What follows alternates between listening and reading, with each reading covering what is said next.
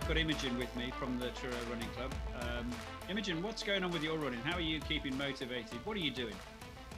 So what I've decided to do is over kind of probably the last couple of years, I had started to collect together cuttings from running magazines, where I was like, oh, one day I'll look at these and these will be really helpful exercises for me to do Oh, for my right, that's running. good. Or, oh, I think that would be a really useful type of thing to think about while I'm running.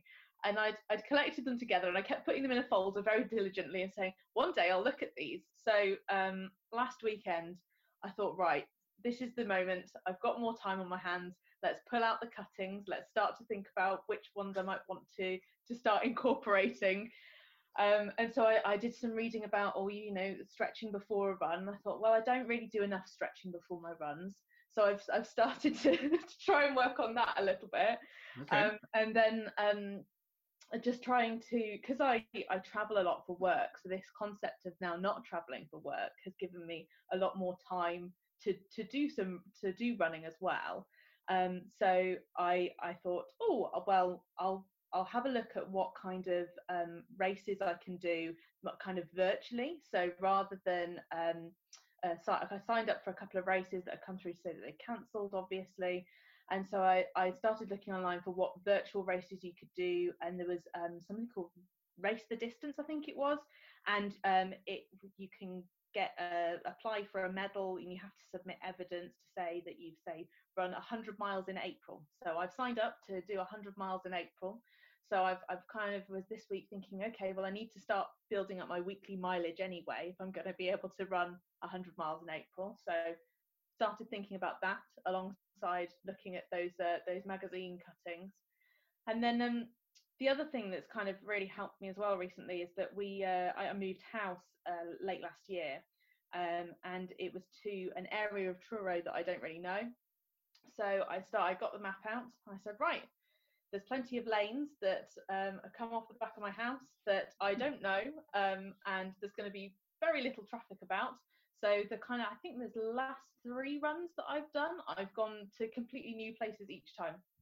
So that's been great as well, just to have that opportunity to explore.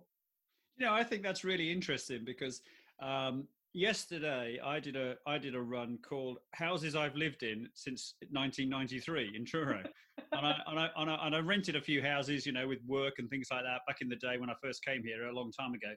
So I created a route on Strava or Mapometer as I use, and I ran it. It was about 8 miles yesterday, including going down to Malpass. And I took a picture of the road sign for each house as well. So yeah, I think being creative in where we're going running is a big positive on this, because as you know, normally we probably go to running club, don't we? And we follow this, not, I don't like to say the same old routes, but they are pretty much the same old routes. Yep. And then we might do our own thing on a Sunday if it wasn't a race. But apart from that, I guess we're not really being that creative, are we? Usually in our running. Do you think, have you found that, that suddenly you're thinking, where, this is great, where am I going to run? I think that's a great idea. Just, thinking, I live in a new house, let's go and explore.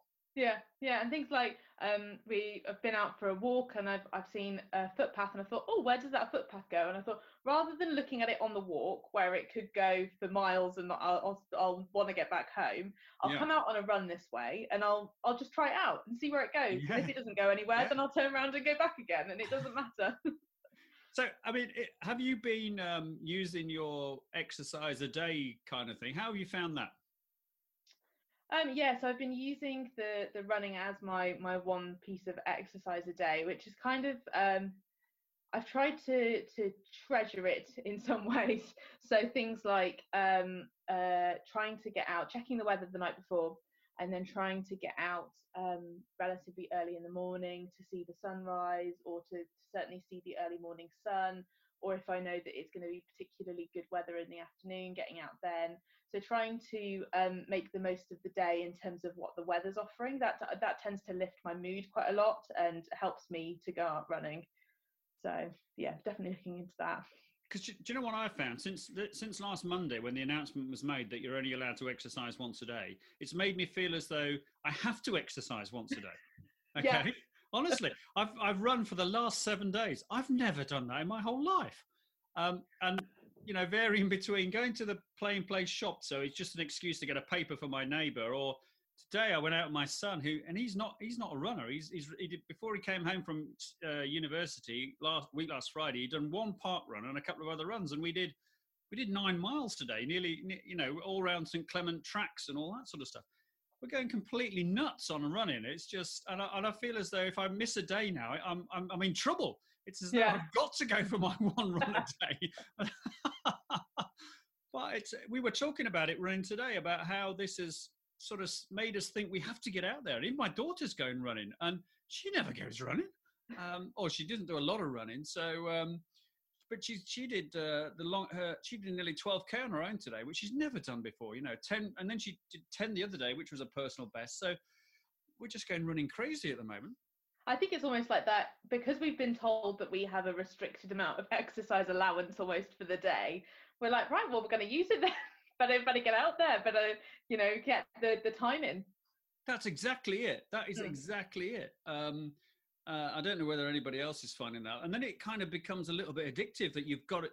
Yesterday I thought, I've done 5 days on the trot. I don't need to run yesterday. And then I thought, I've got to go. I've got to go. As though I've got to get my fix now, and just go, this is ridiculous. It was never meant to be like this.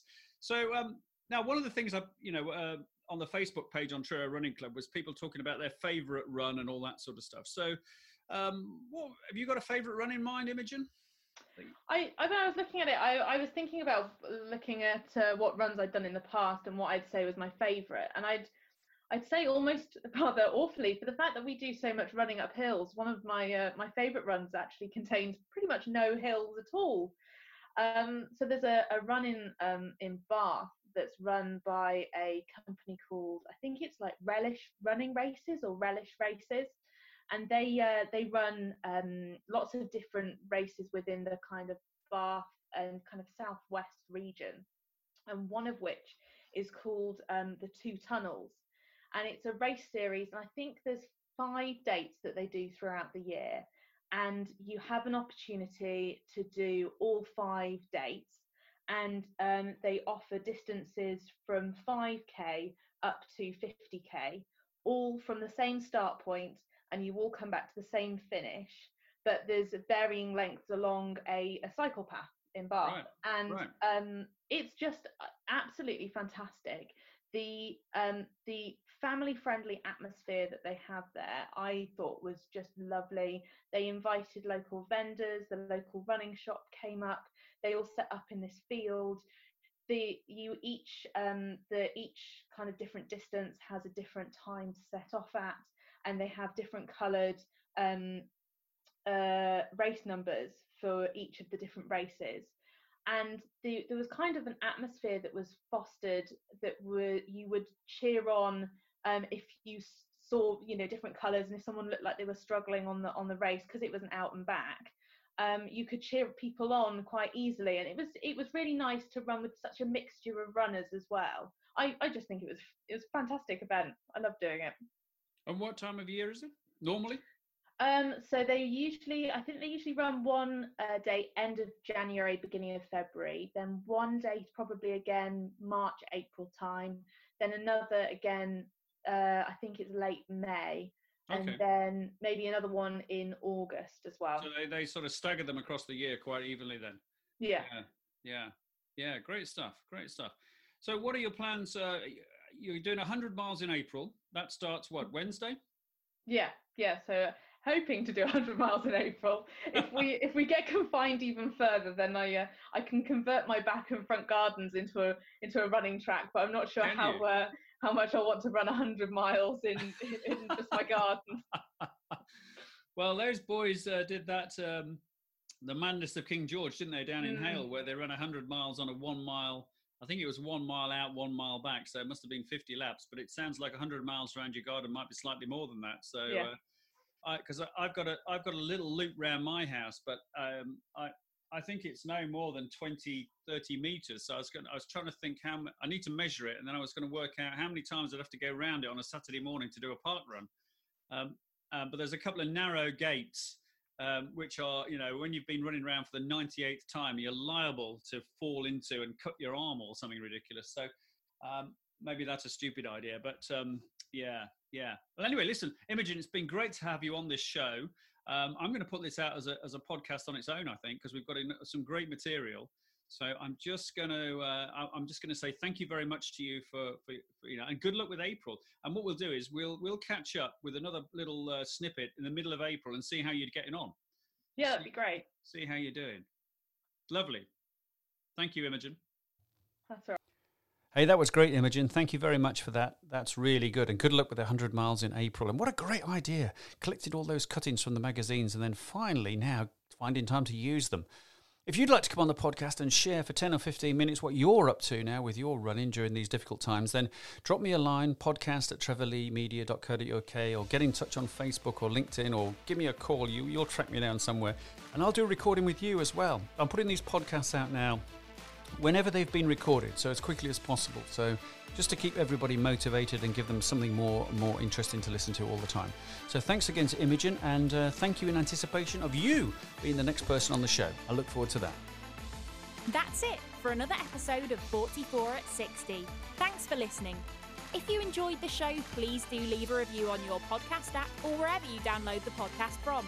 And we hope you've been inspired to get your running shoes on.